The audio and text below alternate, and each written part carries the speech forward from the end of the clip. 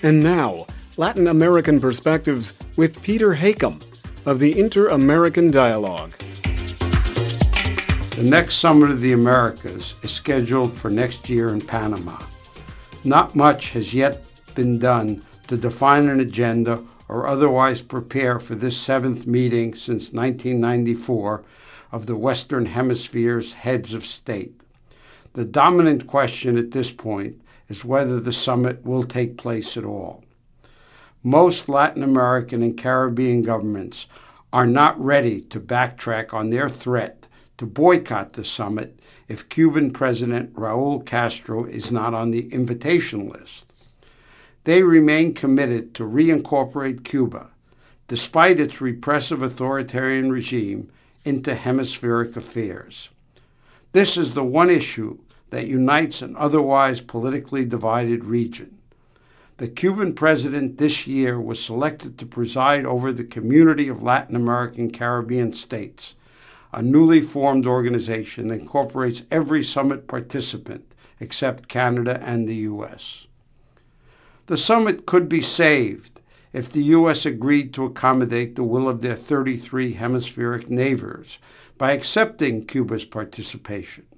And why not? The U.S. and Cuba regularly participate together in a variety of United Nations activities, and Washington routinely meets with many other despotic governments. Still, U.S. politics makes this solution highly improbable. Any accommodation of Cuba will meet fierce resistance in Congress, including from Robert Menendez, the head of the powerful Senate Foreign Relations Committee, and other influential Cuban Americans. The summit is just not considered important enough for the White House to put at risk higher priority, more urgent items on its foreign policy agenda. The suspension of the summit process would be one more blow to already shaky inter-American relations. It would further debilitate the Organization of American States, long the bedrock institution of hemispheric affairs. It would inevitably result in the continued drifting apart of the U.S. and Latin America and their loss of a common regional identity. There is no obvious resolution to this impasse over the summit. It just may have to be postponed for some time. But it should call attention to the need for a more multilateral approach to Cuba and other sensitive issues in U.S.-Latin American relations.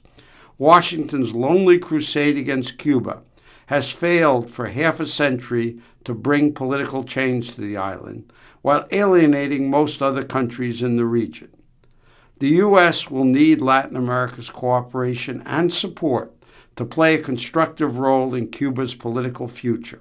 Among skeptical Latin Americans, it will take time to build that cooperation, but little will be accomplished without it.